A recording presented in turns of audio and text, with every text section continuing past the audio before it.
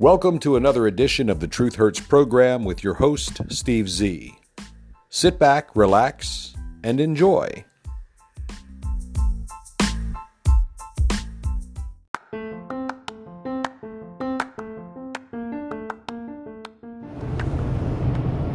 Well, good morning, everybody. It is Saturday, and that means today is December the 19th, the last Saturday before Christmas 2020. We're counting down the days till this crappy year of 2020 finally comes to a close.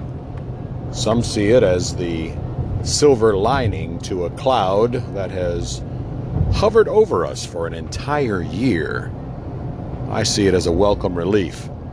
Some see it as the end of an era, as Donald Trump apparently will be leaving office. Some see it as a forebearer, a warning, a call to be prepared for a gropey Joe Biden presidency.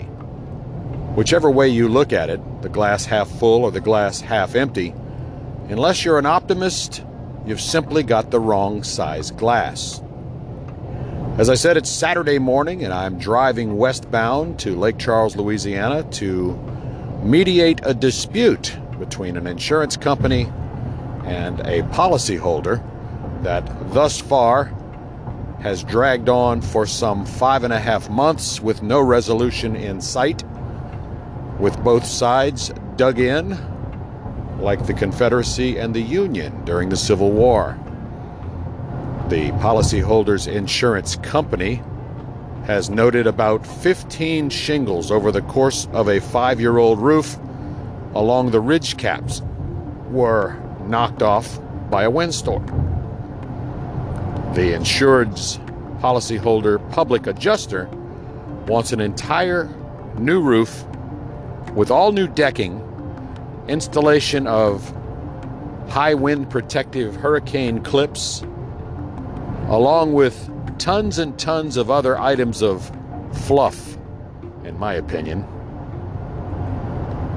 We'll have to take a look and see.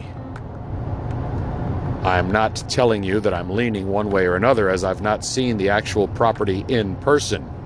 I have no idea of the condition of the actual roof covering, but it seems a little excessive.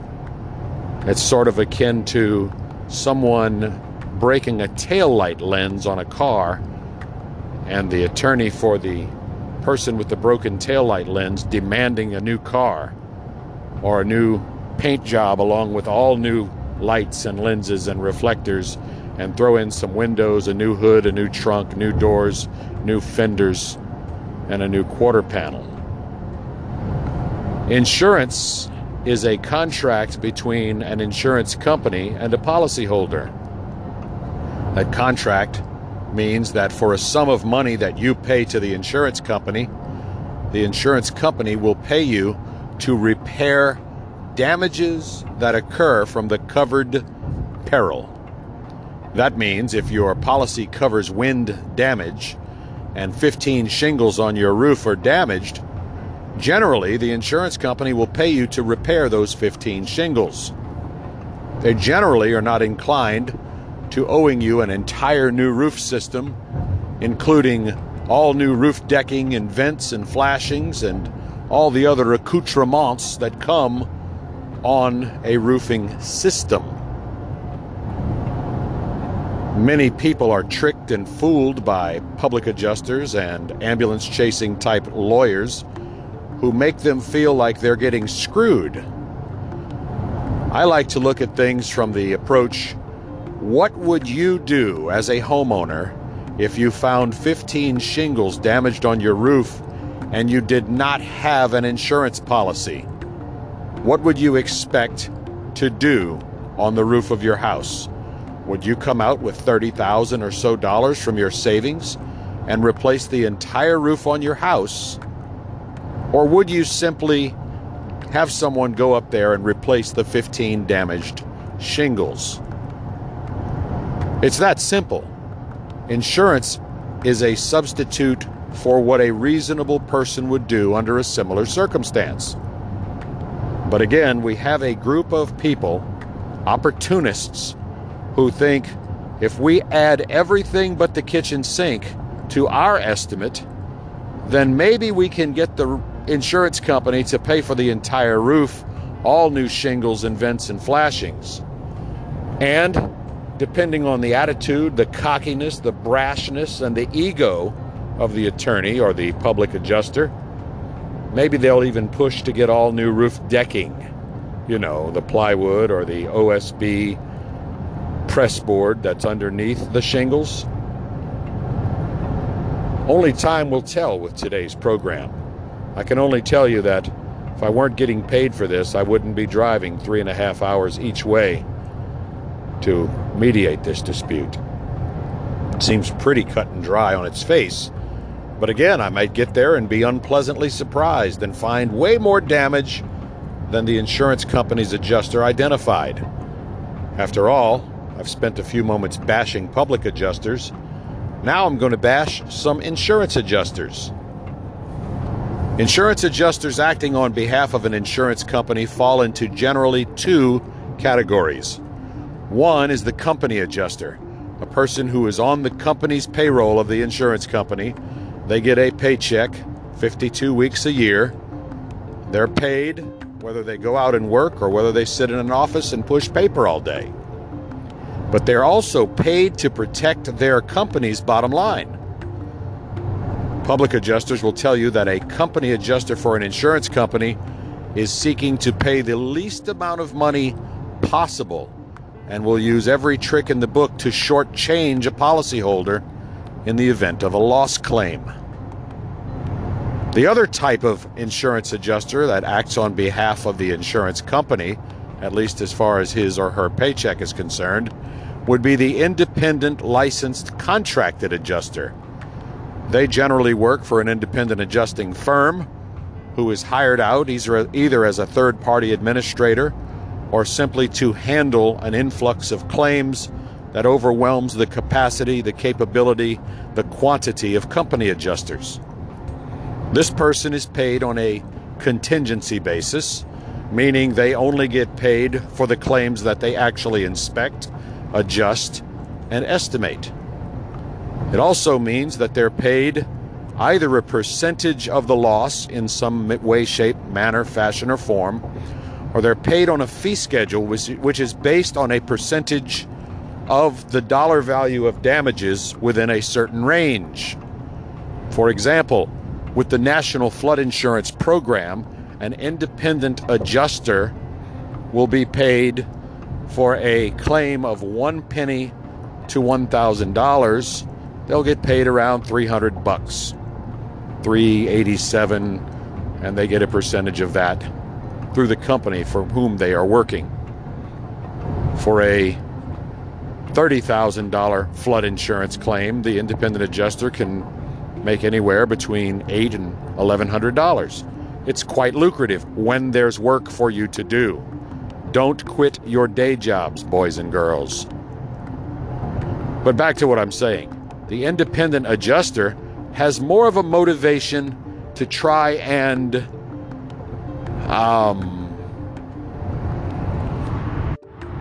sorry folks, sometimes when driving I get a little distracted and get back to my point here.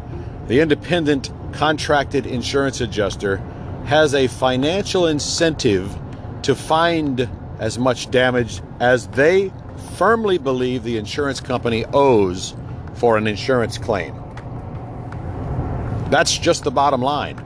The more an independent insurance adjuster finds in damages, the more that independent insurance adjuster can make on his or her fee schedule.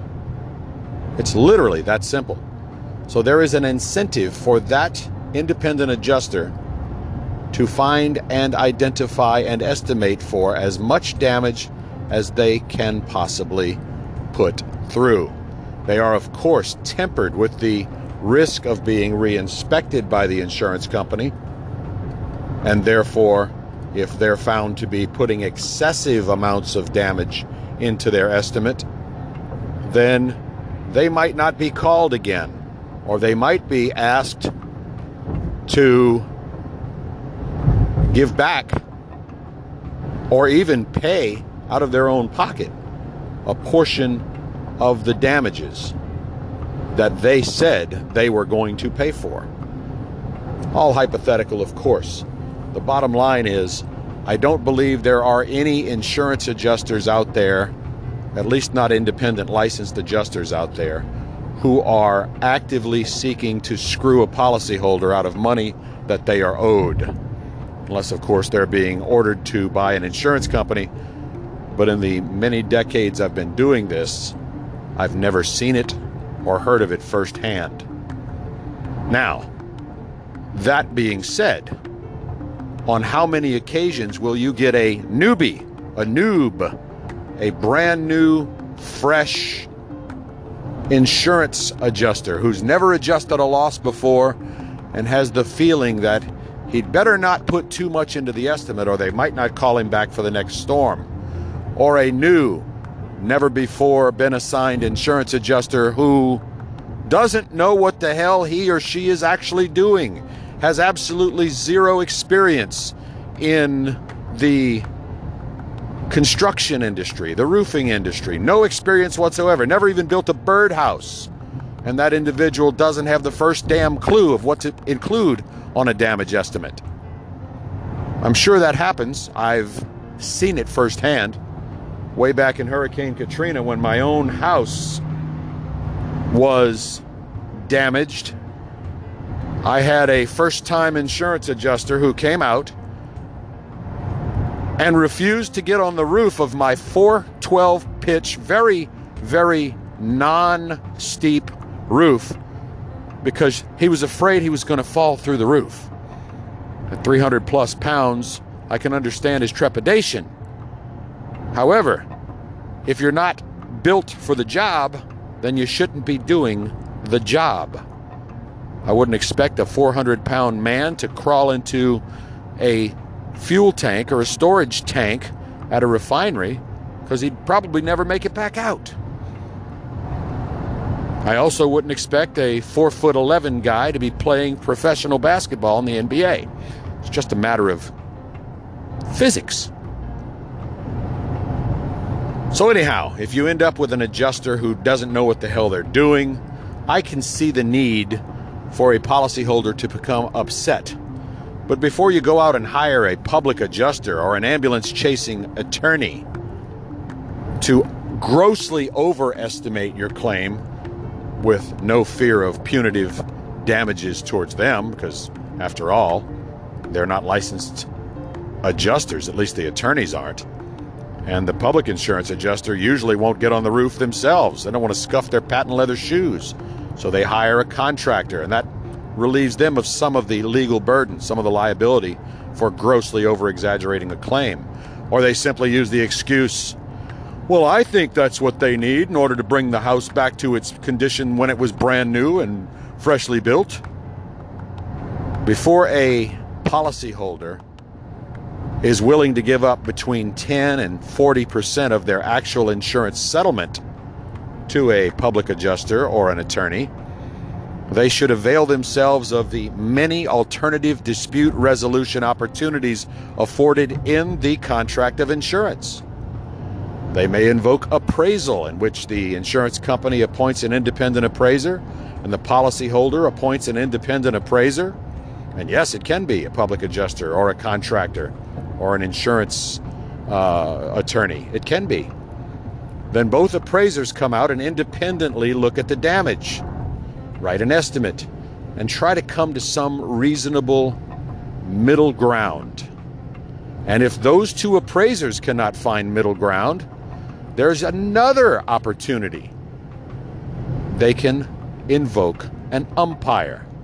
An umpire is truly a third party selected by and approved by both appraisers, independent reviewer of fact. An umpire goes out, has a quick look at the property or an in-depth look, depending upon the damages, and then looks at both of the estimates presented by each appraiser and says, hey, insurance company, I think you should pay for X. And they can say, hey, public adjuster or attorney, I think you've grossly exaggerated K, L, M, N, O, P, Q, R, S, and T. This is what my middle ground is. It doesn't have to be 50% down the middle. It's not a split the baby scenario. It truly is a third party, disinterested from both sides, who says, okie dokie, fine, this is where I think this claim should be. And then if one of the appraisers, or both, agrees with the umpire, that's it. The claim is settled. There's no need for the policyholder to give up 10% to a public adjuster, or 35% to an attorney, or a total of 45% to a combination attorney and public adjuster. Because sometimes when you hire a public adjuster or an attorney, especially in cases where the disputed amount is small or the amount of the damages is small, the policyholder loses because they end up giving up enough of their final settlement that the original insurance adjustment estimate is actually more. It actually happens. I've seen it on multiple occasions. Anyway, I did not start today's program with the thought, rambling from the front seat of the old F-250 here, that I would go into a long dissertation on insurance adjusting. My apologies to you folks. I intended to talk about Louisiana's Sportsman's Paradise and the fact that today is the opening day of the second split of duck hunting season. And though I'm not sure whether he's out there or not, my middle son, who just got married last week, is an avid duck hunter, has a duck lease down in southeast Louisiana. And from what I've heard from my buddies by phone and on the radio this morning, it's been quite a productive day on the marsh, in the bayou, and even out in the open waters in the Gulf of Mexico, right against the shoreline, as the wood ducks, teal, the redheads, all coming down to the marshes of South Louisiana because it's been a relatively dry year in the north and in the Midwest, and we're the only place where they've got water. If you're interested in learning about a little bit about Louisiana, the Sportsman's Paradise, I invite you to go to radio.com and look up Don the Outdoors Guy, or look up Don the Outdoors Guy. Let's try that again. DonTheOutdoorsGuy.com on your web browser. You'll see the Outdoors Show with Don Dubuque, veteran Louisiana hunter and fisherman, Sportsman's Paradise's #1 ambassador at this point in history. Don Dubuque puts on a hell of a show on WWL 870 radio in New Orleans, and it can be heard in 35 states early on a Saturday morning before the sun comes up and the clear channel signal of WWL is broken up by the day's solar activity. Anyhow, they're killing the ducks down there in southeast Louisiana today, along the marsh, the bayous, along the coast. And as an added bonus, as the tide starts to rise this morning, it's 7:21 a.m. Central Time as of this broadcast of the program, they're also catching bull reds, 40, 42, 35, 33, 36 inch, according to Todd, who just sent me a text with his numbers of the bull reds he caught this morning, 5 limit per person. He's also said he has caught some speckled trout ranging from 18 to 23 inches. The limit is 25 per person per day, and he said he got out at first light and is almost at his limit. 22 so far this morning. Must be nice. He also said he's picked up 1 flounder and 2 sheephead, 1 puppy drum, and oddly enough, a 2.5 pound bass, along with shooting some ducks. So great job. I'm waiting for the pictures to be sent to me. It might be very interesting to see what a Saturday morning on the bayou looks like, since they're out hunting and fishing And I'm out getting ready to climb on a ladder and take a look at 15 shingles on the roof of a house. This is the Truth Hurts program. We'll be back in just a few.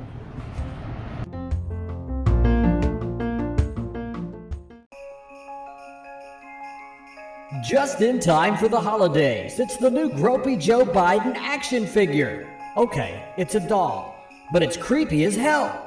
The new Gropey Joe Biden doll, action figure, comes with working hands to grope Barbie, the American Girl doll, or even your actual 8-year-old daughter. Working hands twist and rub and tweak and fondle, just like the real Joe Biden. And as an added bonus, the new Gropey Joe Biden doll, action figure, has a new feature.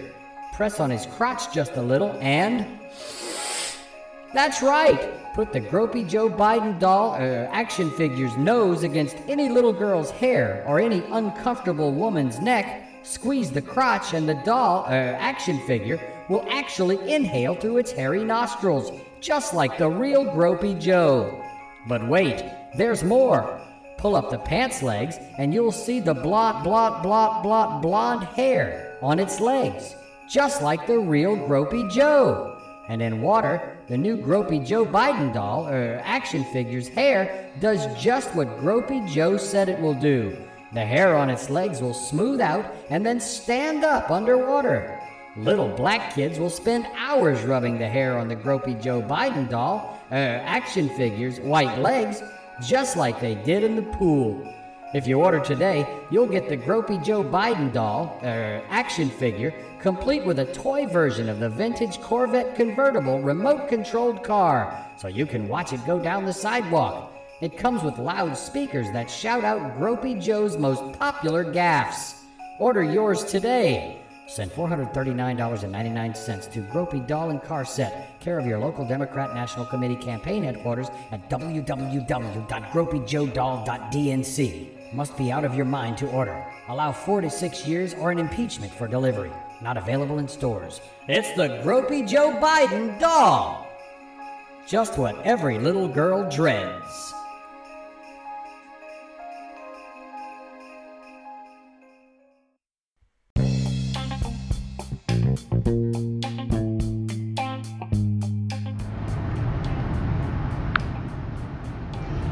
As I said earlier, I am traveling to southwest Louisiana, just near the Texas-Louisiana border this morning, and I saw a billboard that caught my eye.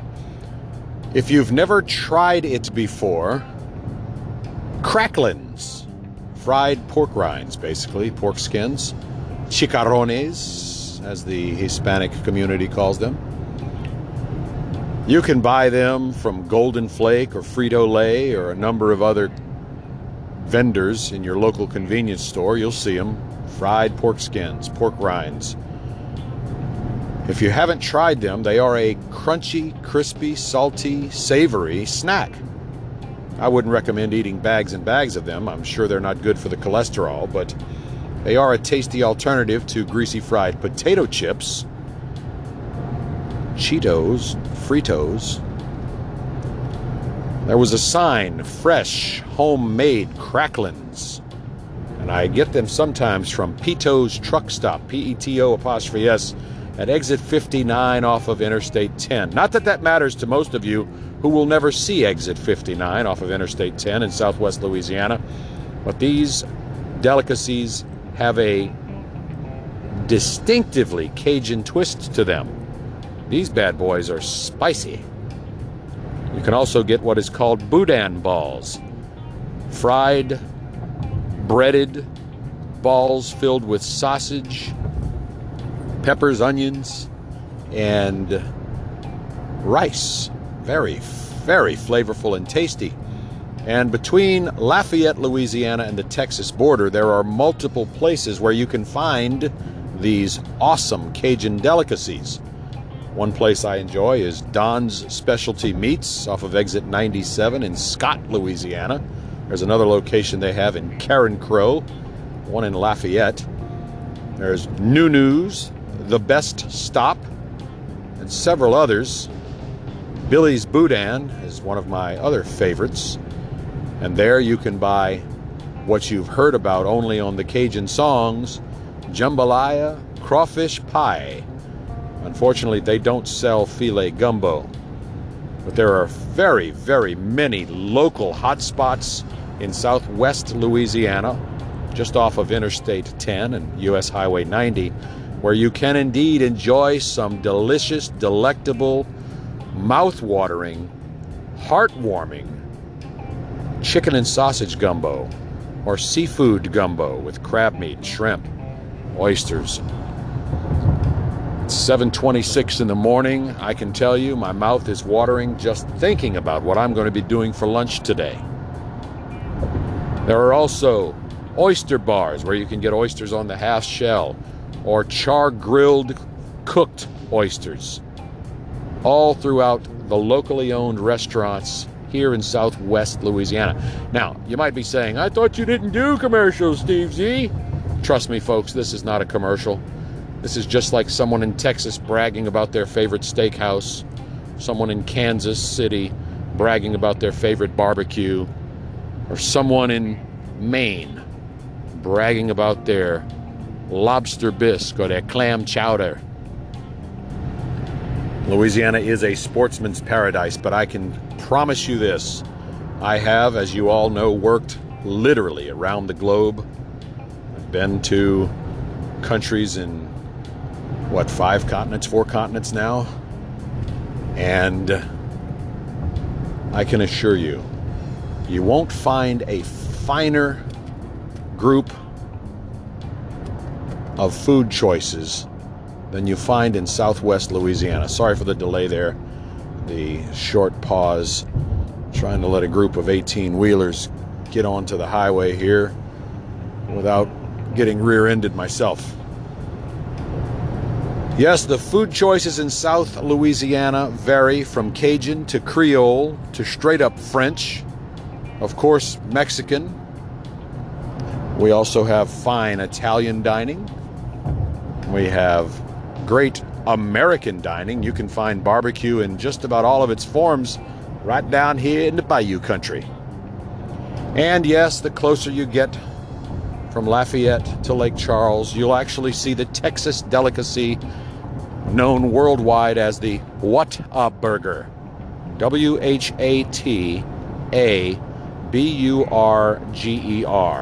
Whataburger. Of course, Texans call it Waterburger, which I've never understood. Waterburger. Every time I hear someone from Texas say Waterburger, all I can picture is a bun with water on it and another bun. Ugh. I've had Whataburger. They've got an overpriced sandwich, in my opinion. And a while back, you may recall, I mentioned what my late son Jonathan and I had discovered about hamburger chains throughout the United States in our travels doing insurance adjusting work. Everyone has their own opinion.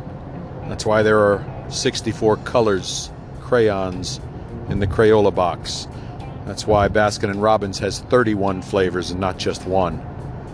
Everyone has their own preference, their own choice. And on the lower end of the scale, of course, McDonald's, Wendy's, and Burger King. Then if you want to step it up a notch, you can have Hardee's, you could have Whataburger.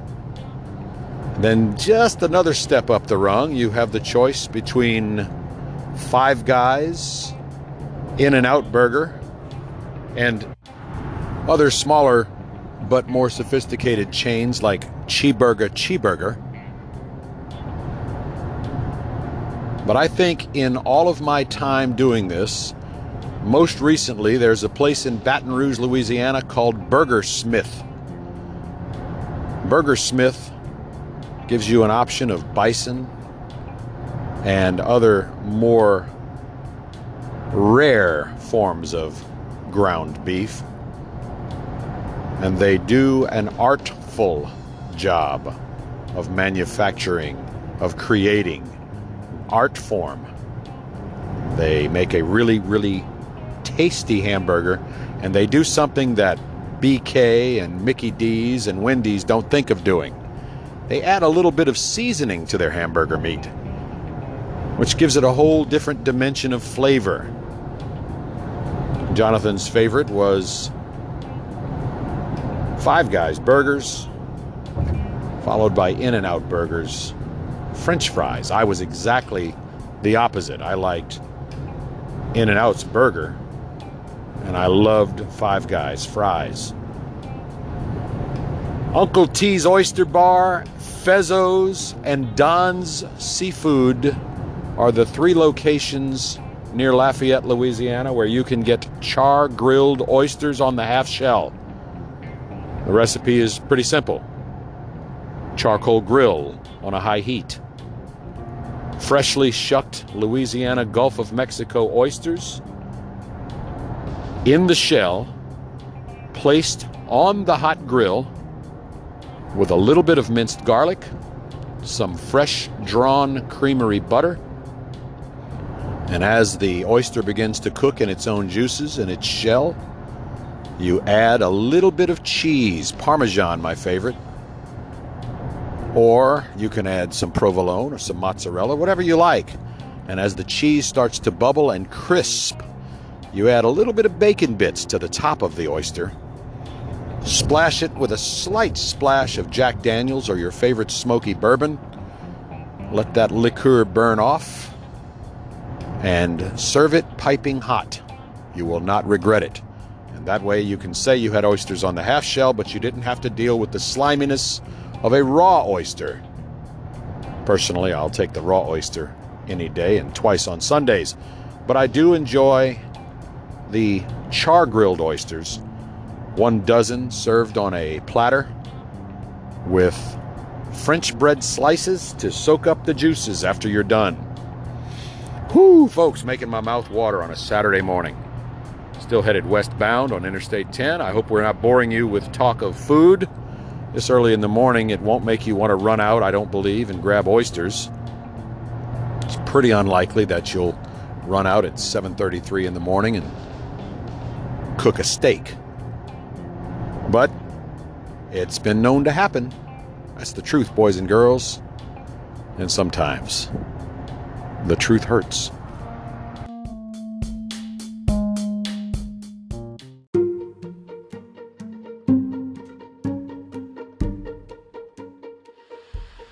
The Truth Hurts program with Steve Z. It's like hearing what you are actually thinking, only with a really cool DJ voice saying it.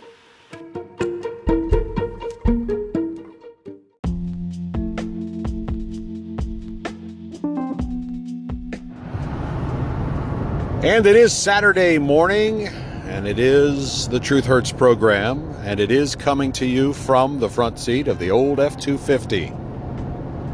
And so, because it's Saturday, I try to refrain from speaking about politics and other items that will set your digestive system into a tizzy. Earlier, we were speaking about food in South Louisiana. I did a program earlier this year on the different types of barbecue. I got some feedback from that. I decided, since I was going to be on the road for a while this morning, I'd drag some of that feedback along with me. Dear Steve Z, I live in Charleston, South Carolina, and have a home in Columbia as well. Good for you. Happy for you. We love our barbecue in South Carolina, and the fact that it is a mustard-based sauce does not make it automatically disgusting. Like I said, Baskin & Robbins has 31 flavors for a reason. I do not like strawberry. Therefore, I don't buy strawberry. I don't like mustard-based barbecue sauce. Therefore, I don't buy mustard-based barbecue sauce. P.S. Steve Z, you have not lived until you have dipped your French fries into Heinz malt vinegar? I have dipped my fries into Heinz malt vinegar. It's a staple at most of the restaurants in North and South Carolina and many restaurants throughout the South. Many people like to dip their fries in vinegar. It's okay. Personally, I'm a Heinz 57 ketchup guy myself because Hunt's is a little too sweet for my palate.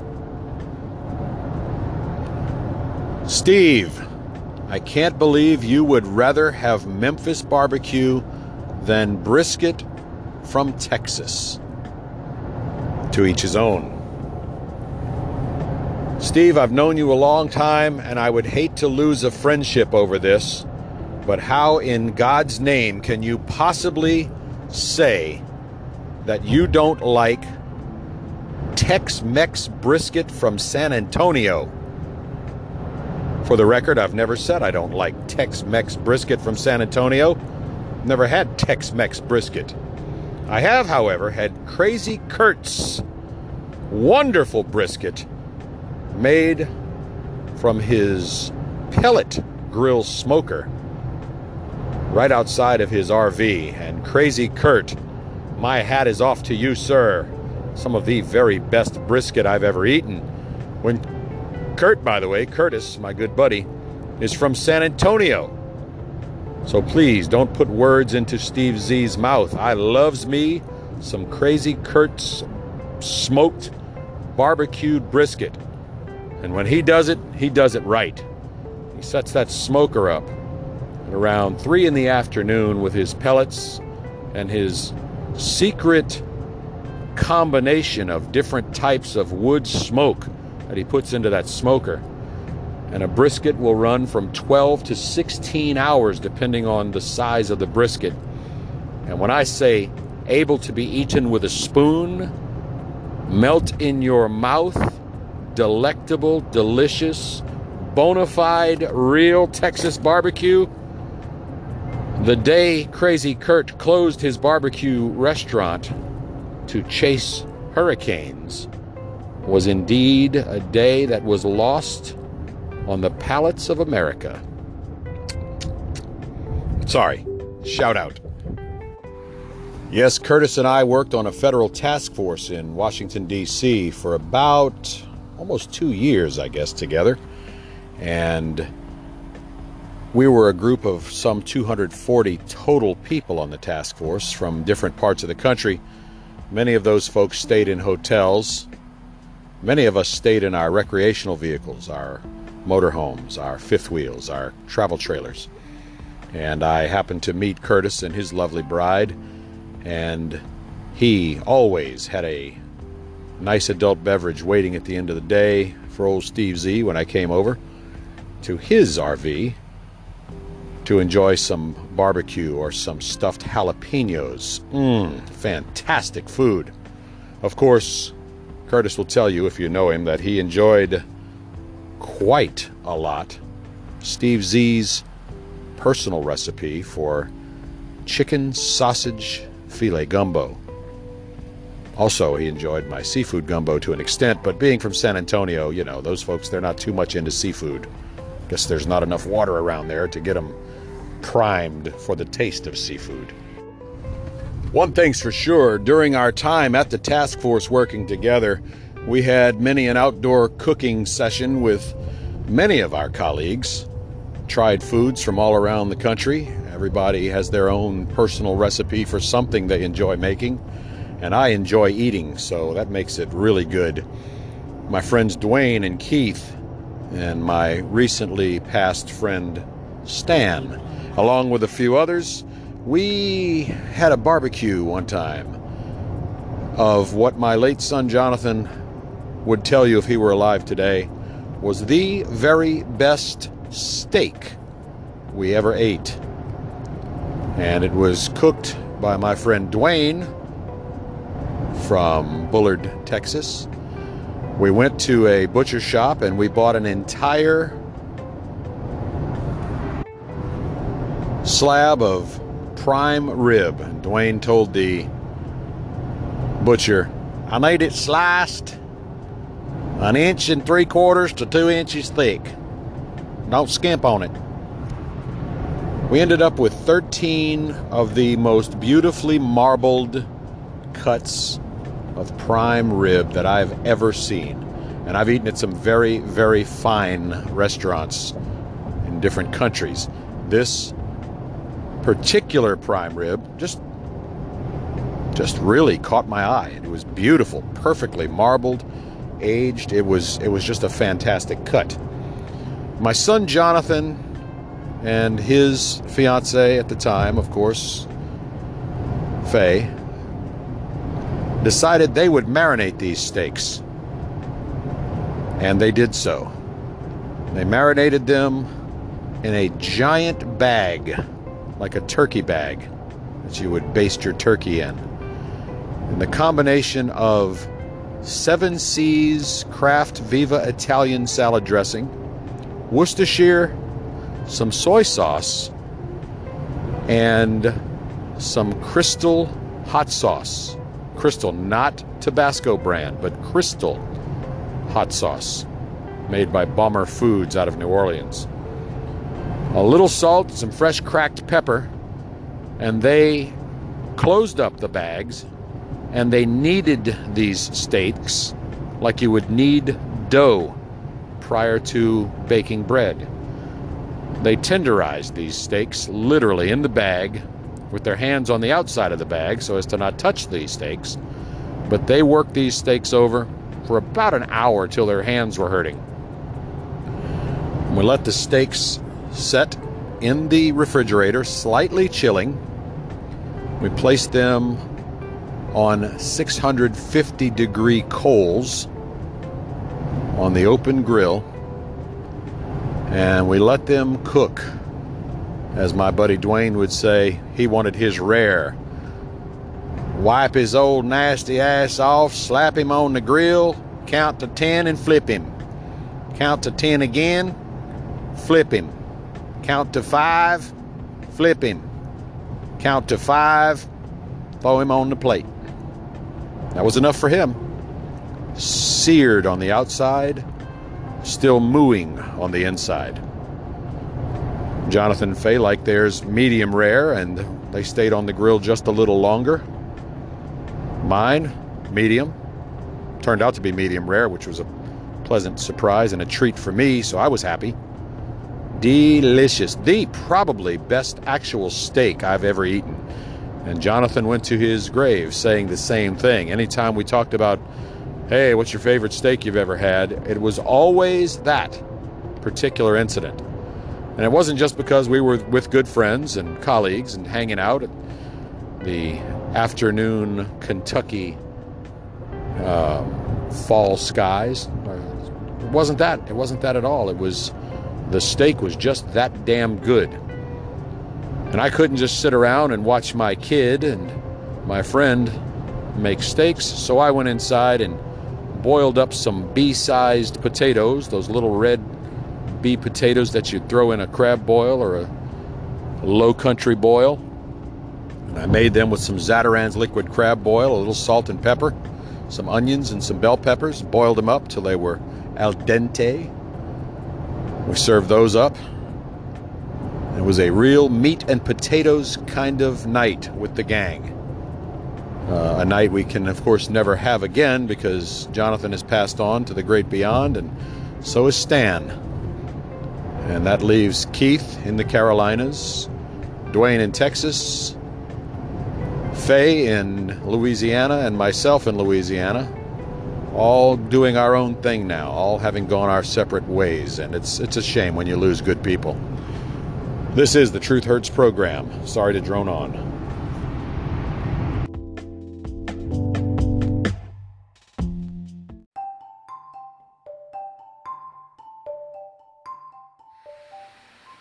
Listening to the Truth Hurts program is the highlight of my day. Okay, it really is not, but that's what Steve Z told me to say. I am not oppressed because I am a computer.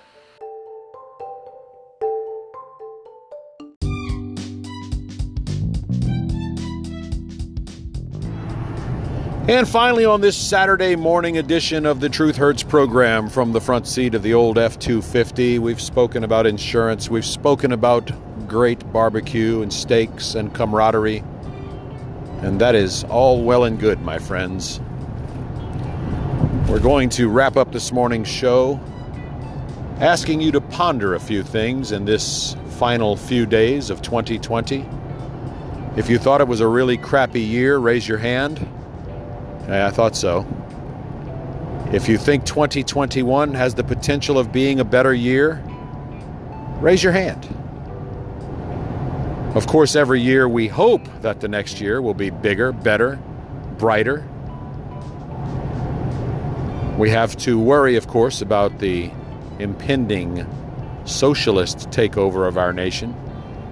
We still have yet to worry about a January 5th runoff election of 2 Georgia Senate races, which could indeed ultimately decide whether or not we start shifting radically to the left, or if we maintain some slight conservative control over our country.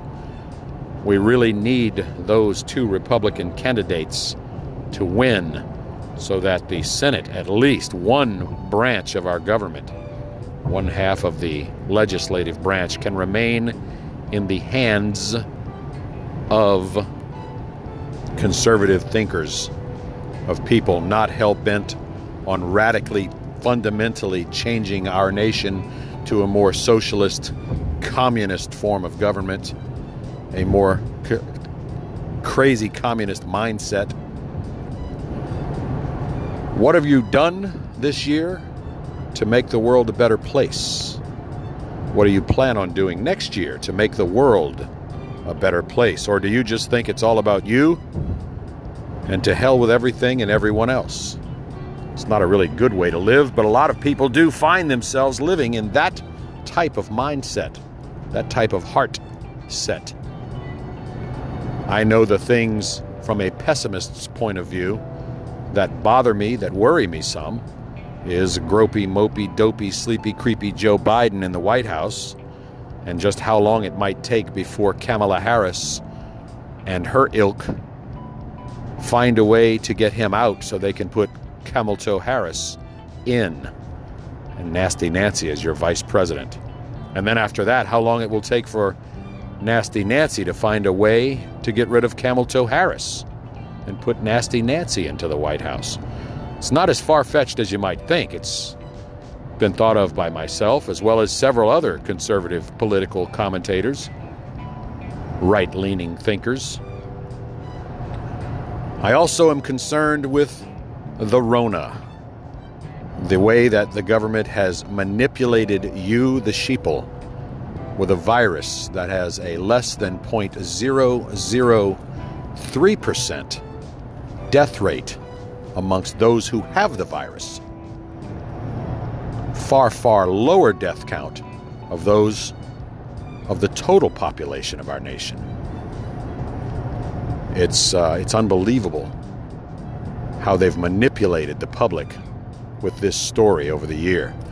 I'm also concerned that they're trying to stick a needle in every one of the 330 million Americans' arms with some magically concocted vaccine that was hurriedly produced to ward off the potential that you might catch the Rona, the COVID, the Wuhan, China novel coronavirus of 2019.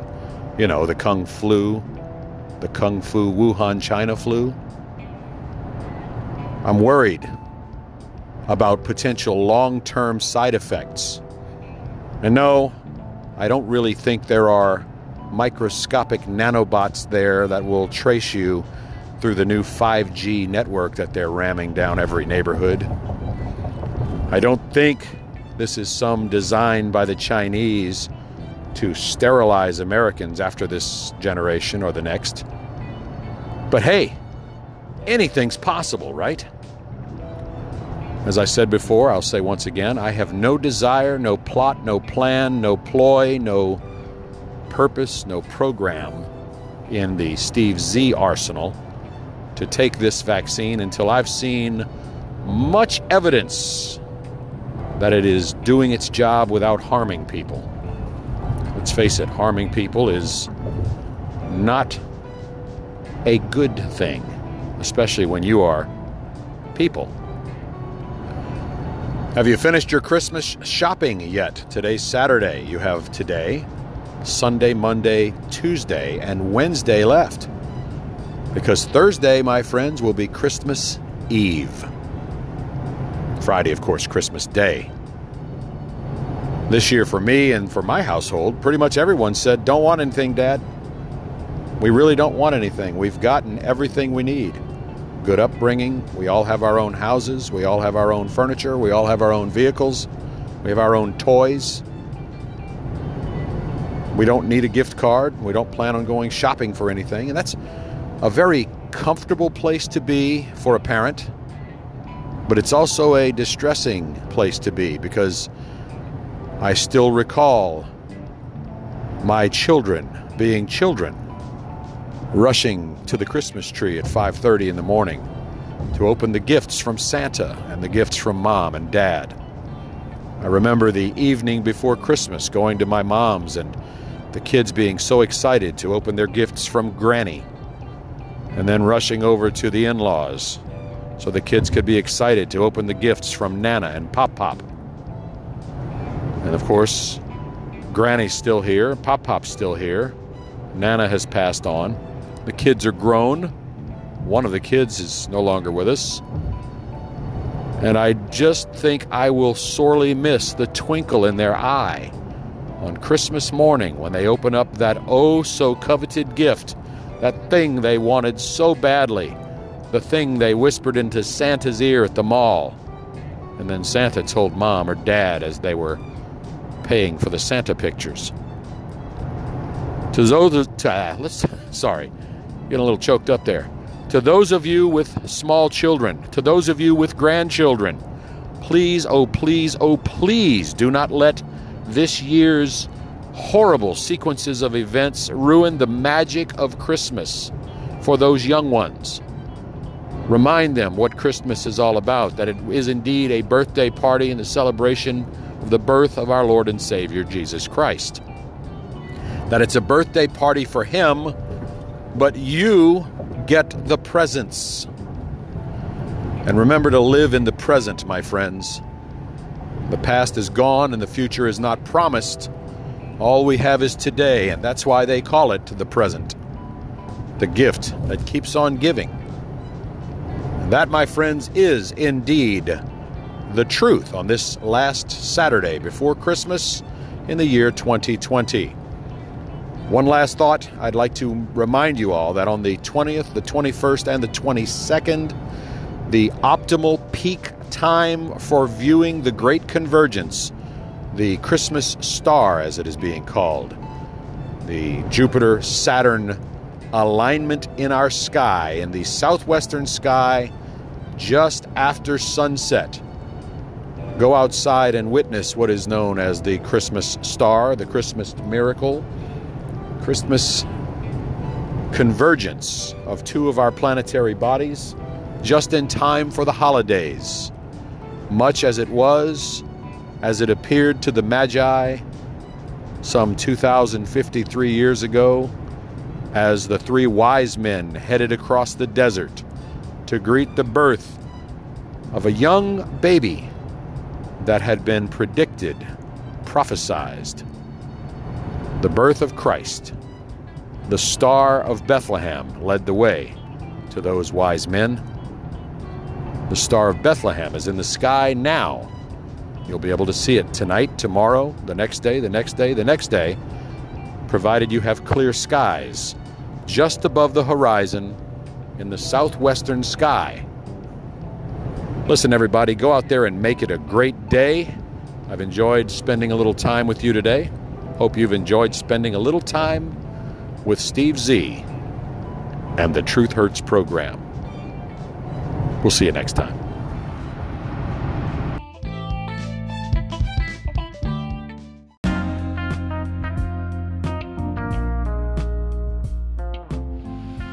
The best part of waking up is listening to the Truth Hurts program with Steve Z. It is not a cup of coffee.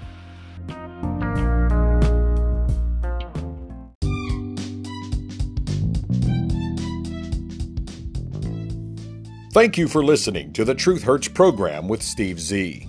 This is the College of Common Sense at the University of Universal Understanding. We hope that you have learned something worthwhile from today's presentation, and we invite you to share it with family, friends, co-workers, and even those you do not particularly care for. Programs like The Truth Hurts with Steve Z are amongst our most cherished rights in a, so far, free nation. Let us hope that freedom can be continued.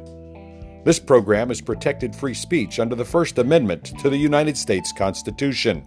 We apologize if you are offended, but we retract nothing. This recorded work is copyright 2020 and is the property of Steve Knight Productions, all rights reserved. The Truth Hurts program is produced at Studio 63 in association with Steve Knight Productions, and background music is provided by Jason Shaw and Audionautics.